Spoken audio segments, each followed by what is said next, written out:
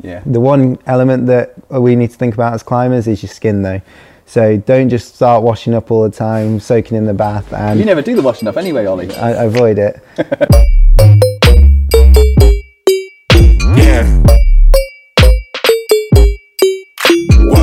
Hi, welcome to another episode of Ask Lattice.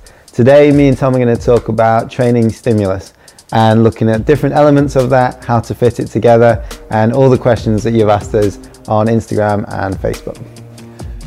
Also, just to say thank you very much for all of your questions that you put through, and we do listen to the kind of themes that you're going for, and it's January right now, and I know a lot of you are really focused on putting together your training plans for 2020. So we're going a little bit more heavily focused on sort of the training, sort of structuring and different types of stimulus. We're heavy on that at the moment. So you know, at this time of year, everyone's kind of trying to decide what goals they want to do. And some of the questions we've got kind of give us the indication that you guys are really psyched, but you have no idea where to direct it. So it's trying to decide what goals am I going to go on, what trips am I going to do, and hopefully this will give you a little bit more information on how to structure a year towards that. You can do everything, but it's just knowing how to plan it properly. Okay, so first question we've got here, which is, it's a good question, this one, because it covers a lot of bases and it's specific to nearly everyone out there who's doing some kind of base training, so foundational training at the beginning of the year. And this is around capacity training. What someone wants to know was, how do you understand and know that you're working at the right intensity for your session for anaerobic capacity training and aerobic capacity training? So what do those two feel like? What's the difference between anaerobic and aerobic capacity training?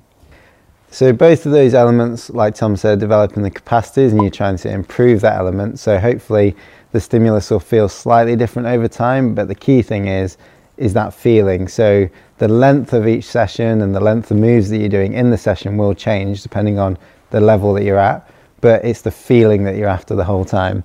So aerocap, aerobic capacity, is we're looking for a very specific feeling here where you're building up towards a pump, but it's just looking at general blood flow, you're breathing heavily, and you're able to keep working.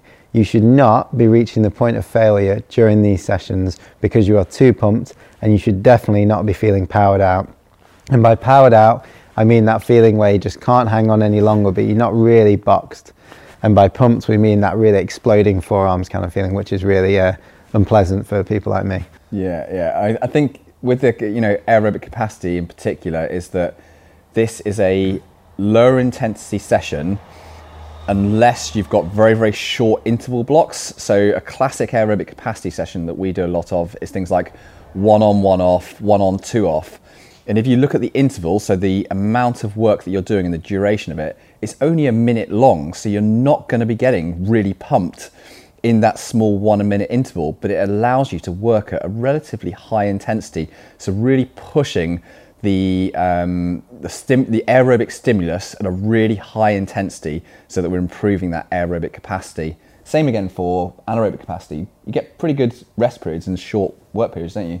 Yeah, so in those short work periods of say 12 moves or doing 3 laps of a boulder problem, you should be getting more and more powered out in each of those elements. So it's quite intense, but you're getting quite a long rest period after that to have just enough time to recover but not fully recover.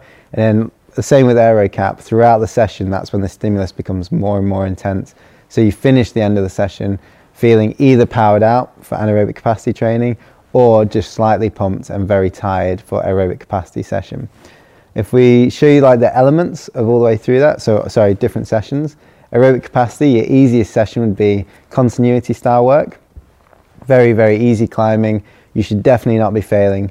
You should be feeling slightly tired and almost a little bit bored. The middle of the aerobic capacity session would be doing some sort of split continuity or split intensity. So that might be doing a little bit of harder climbing into easy climbing, back to hard climbing, into easy climbing. So it's a little bit of intense. You're building up a little bit of anaerobic waste product. You go on to easy climbing, you should be pretty much recovering. Then you go back onto the hard stuff.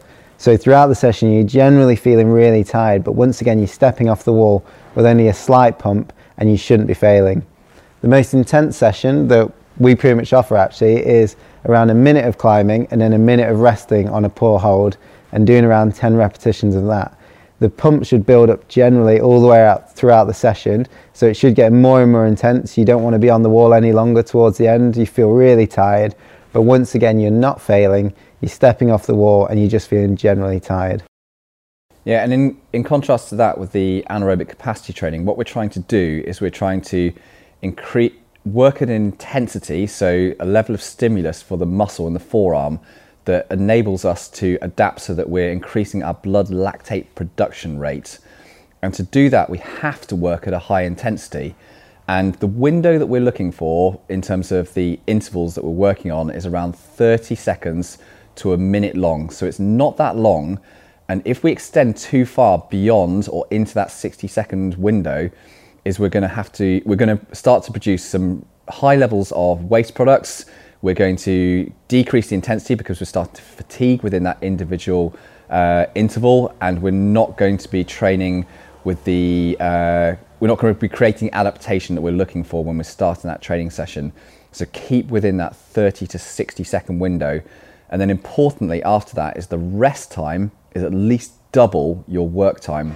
So if your interval was 45 seconds long, look for at least a minute 30 for your rest period. Often we can be at 2 minutes, 2.5, 3 minutes rest period, because then when you go back to the next interval, you can also complete that at a really high intensity. It's the mistake people make is they go too quickly into that second, third, fourth rep, isn't it? Yeah, exactly. And the feelings you get on either side if you get the intensity wrong is if we have sort of the middle ground where you're getting powered out and you get the intensity perfectly, sometimes people make the climbs a little bit too hard or the rest periods too short, and they start to fail too early on in the next climb, which means they don't build up enough of that anaerobic capacity volume that they need to do to get the adaptation. So in that case, you either, like Tom said, extend the rest, or you make the problems just a tiny bit easier, cheating, adding extra footholds or handholds. On the other end of the spectrum is you make it a little bit too easy and you start having to go a little bit longer, you make your problems too long, and once again you start to reduce the rest because you feel okay, but then you start building up a little bit of forearm pump and it's starting to increase the aerobic element of that training session, which is not what we're trying to achieve. So if you're finding it too hard, just reduce it a bit, cheat, and if you're finding it too easy, just start adding in a little bit harder climbs or specific moves to make sure that you're working at your max intensity for that amount of volume of climbing. Okay, so next question is a bit more of well, it's not a bit more, it's really quite a theoretical question. And this is around the differences or the selection of block periodization versus concurrent, perhaps we can even term conjugate periodization, and why we might choose these two methods. Just to kind of be clear from the outset here, if we define our block periodization as being a form of periodization, so organization of our training, which is much more focused on a singular element. So this might be looking to make just strength gains for period or blocks of 3 to 4 weeks at a time, rather than working on strength and strength endurance and endurance all at the same time within a 3 to 4 week cycle, which we would term this concurrent. So one is much more focused block training versus concurrent, where we train multiple training stimuli at the same time across the same month. I think we at Lattice probably have the reputation for doing multiple stimulus all at once, and typically this is something we would do a lot of the time. But generally, for us as coaches, we'll use whatever method is best for the climber and as an individual. So we never ever stick with one method of periodization in any circumstance. We always adapt every plan specifically to that person. So a good example here is we generally use multiple stimulus all the way through a training year. However, if you are new to training, you might want to go to block training just so that you have time to adapt to the basic elements of the training that you're going to be doing in the future. So for us to build up the basic strength level of a climber so they're able to complete those training sessions later on, I might just do a block of strength training at the start of their training plan. On the flip side, if we've got someone who's a very, very advanced climber or is very good in a particular area, we'll also use block training because that's the only way of creating overload and giving them enough volume of that very specific type of training. Tom has to do this, which he absolutely hates, because he's such a fit climber and he naturally adapts to the endurance side of things, that for him to increase his strength and power, he only can do strength and power. Because if he's going to get a certain amount of strength and power stimulus and then even a little bit of fitness training, his body is going to listen to this element, and that's the message that it wants to adapt to. So we need to completely remove that for his body to suddenly listen to the strength and power element. If you find that you're the same, then I'd recommend experimenting with the same sort of protocol. Vice versa, if you're a really strong climber and you're always feel like you're stronger than your friends and your peers that climb in the same grade, and you're always trying to include a bit of strength training in, just have a go at just doing fitness climbing, power endurance or endurance for a short period, and you'll really see the gains that you can make. Because if you always try and keep it concurrent and you're that specialised, your body's always going to listen to the message it wants to hear most. Yeah, so for me, this element of block periodization and the fact that I'm really well adapted to certain things, and I've also been training a number of years, it has been a really important process to go through and also to realise and be more aware of every year. And as much that I don't want it to be true, it's very much the case that I'm in the point where I have the decreasing returns on training investment because I put so much in for so many years. So this focused approach for me works really well, even though I don't particularly like doing it. But I go for the most efficient and what gives me the returns. I mean, on the other end of the spectrum, we do see a lot of climbers that are particularly strong, and they're strong compared to their grade and their peers that they climb with. And they find it really hard to try and drop any of that strength training because that's the area they feel comfortable and that's sort of their comfort zone, and they want to be able to keep that strength and power up so they can climb the things they want. But if they're looking to become a more all-round climber and do different disciplines, or even just improve generally, it might be good for them to add just an element of block training and focus purely on the power endurance, whether that's anaerobic capacity work or aerobic capacity work, for a short period, just so they can get that fitness up. Because if they keep continually adding in strength training, that's the bit that their body's going to listen to. And just remember, the message that your body wants to hear the most is the thing it's going to adapt to. That actually leads us on really nicely to the next question, which is, can you train for sport, boulder, trad at the same time? And I think this is probably from a British climber, because we tried to do everything all at once, generally. In the vague hope that the weather's going to somehow be good. Yeah, well, you got to be good for any element of the country, haven't you? Yeah. So, generally, yes. Can you perform at your best at sport, boulder and trad at the same time? It depends on the specific projects that you've got, I think, for me, is the answer. Yeah, it all comes down to this thing of whether you want to perform right at your limit in all of those and train at your limit in all of those. Because I think doing it at your limit is very, very hard, and you're going to risk a lot with this. Either you're risking non-performance because you're so broad-ranging, you're just trying to do everything. You're fatigued, you're tired, you're non-specialised. And secondly is that you are sort of treading the thin red line of overtraining and not recovering enough because you're trying to do everything all at the same time and be really, really good shape for it. So I would say you want to spend very small amounts of your year taking this kind of approach, and potentially, if you're really clever about it and structure your training very well, you can bring them all together. But generally, being a little bit more focused and selecting parts of the year to be more specialised in a certain area of climbing may work better, and I think it's more compatible with training as well, because trad, sport and bouldering are all quite different physiologically. So that would be my kind of answer. And I think if someone comes to us and says, look, I'm going to do all of these all at once, and what's the best way for me to approach it? And you're saying in terms of the projects and areas that you're climbing can help you perform better in all of those things at once. So a good example would be someone in the Peak District, for example. If you're bouldering well, you might want to look at doing the longer boulder problems, which are a little bit more power endurance based. Then that can transition to the sport climbing round here, which is a lot bit shorter anyway. So you're generally only going to be doing an extended boulder problem. And then thirdly, Traditional climbing could just be on the grit, where effectively, once again, it's very short and it's very intense.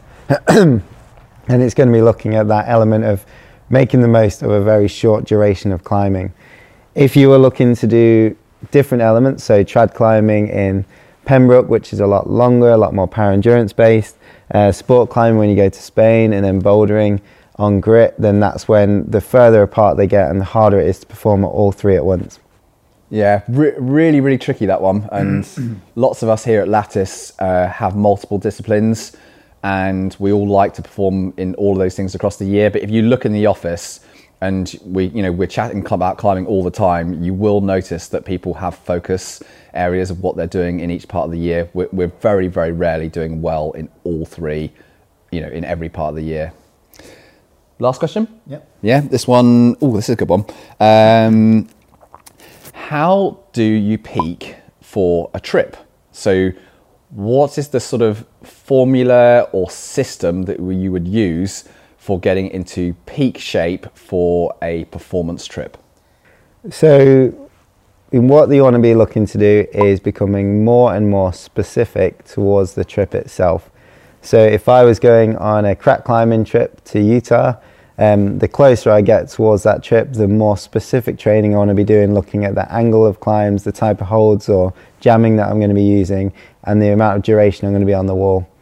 If I was going bouldering in Magic Wood, I'd once again be looking to make the hold type, the movements more and more specific and more intense towards that high-end bouldering close to the trip.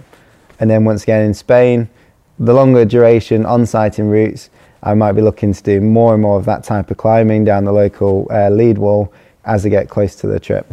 Yeah, it's this specificity element that's so key, and I think it's a mistake that a lot of people make, and it sounds simple to make the specificity high for your training compared to the trip that you want to go on, but on route climbing, the bit that people really get wrong a lot is the selection of hold size and the pacing that they're using in the training before they go away. See a lot of mismatch on that, so that your training won't be as applicable when you're performing on rock. And then on bouldering, you see a lot of people doing a lot of strength training, so much more static, slower movements when they're training really hard for a trip, but they're doing nothing that's power-based, and right at that last few percentage points of their margin of power or strength that they can execute on the wall. And then they wonder why when they go away on a bouldering trip and they're trying to perform right at their limit, that they feel levels of power that are lower, they can't execute moves that are slightly longer than they're expecting, or just really, really difficult because they've stayed in the comfort zone of the training. And it's just easy to stay in that, what I call term, it's intense, but it's a comfort zone within training. And that's not what it's like when you're trying to perform. No, not at all. And there's a big mental element of this as well. So the further you find it yourself naturally from the area you're trying to perform, the longer it'll take. So like Tom said, in terms of that top end bouldering performance, what we often see with people that do lots of volume, and route setters fall for this all the time, is you're used to doing a lot of this moderate intensity, that the mental element of sticking with a project and trying really, really hard isn't quite natural to them. So you want to spend, rather than spending 2 weeks working that last bit of power or projecting, you want to extend that period for 1 month or 6 weeks or 2 months, just to make sure that your body and your mind is really, really ready to pull at its absolute max intensity. Vice versa, for anyone who is more strength or power orientated, coming from a bouldering background or shorter routes, and they're looking to go on some really pumpy terrain on a trip, then you really need to spend a lot of time getting used mentally to trying really hard when you're pumped and being above clips and just really fighting for your life. Because even though your fitness might come quickly in 2 to 4 weeks, that mental element might take a little bit longer. So it's really about spending the time in the mental state that you're going to be trying to perform in, as well as the physical state. An additional last point to put on the peaking theory and how you effectively peak for a trip is in relation to training load. Now, lots of you will be aware of something which is called a taper. So this is a method for bringing yourself into peak shape in the last 7 to 14 days before you go away on that trip. And one of the key elements to making a taper effective and actually working is that you need to have had significant overload in terms of the work that you're doing in the training cycle leading up to that peak, so that the taper is effective. So your body needs to be going consistently, whoa, this is quite a lot. I'm just about adapting and keeping up with the training loads that you're giving me. And then when you go into the taper and you're cutting the volume down significantly, so we're talking sort of 50% reduction overall in training volume in that taper, is your body is then going, wow, this is amazing. I'm kind of expecting more, but I'm just consistently every single session recovering more and more, and I'm feeling better and better. So I'm getting closer and closer to that peak shape. Because if you don't hit that overload leading up to the taper, all that's going to end up happening is your body's going to go, hey, where's all my training stimulus gone? You weren't particularly overloading me before, and I wasn't particularly adapting to it, and now you're just not giving me enough, and it's not going to be as effective. So you do have to tread the thin line, don't you? The thin red line. You need to push it a little bit in that foundation part. Yeah, and if you get it right, you can have quite a long period of doing absolutely nothing and your body's still adapting. So typically they've found in powerlifters, for example, they can have 10 days of complete cessation of any exercise whatsoever, and they'll still be performing at their absolute best on that competition period. So max strength and power endurance are two things that drop off a bit more slowly, but it's power that drops off really quick. So if you're looking to perform really powerful movements, that's the thing that you need to keep within this taper period as well. But for some reason, if you do have time off, if you have 3-4 days, maybe 5 days, even a week of doing very little, don't panic. Everything's absolutely fine. And if you've done the hard training beforehand, your body will still be becoming better and better in that week off. Yeah. The one element that we need to think about as climbers is your skin though. So don't just start washing up all the time, soaking in the bath. And you never do the washing up anyway, Ollie. I avoid it. So what you need to make sure, all the truth's coming out now, is making sure that your skin is still being worked in that week off or that last period, because the last thing you want is to feel as good as possible and then your skin starts tearing up on the first few days. So look at your skincare before that and look at the products that you're using. So there you have it. That's another 4 questions on training theory, how to put your training together, the type of stimulus, the kind of intensity that we're doing. And I hope this has all been useful to all of you out there. We will try and answer in the comments section below if you want extra clarification or you want to ask more on this subject area. Otherwise, please click to like the video, subscribe if you want to see more from us, and we will see you again very soon. Bye.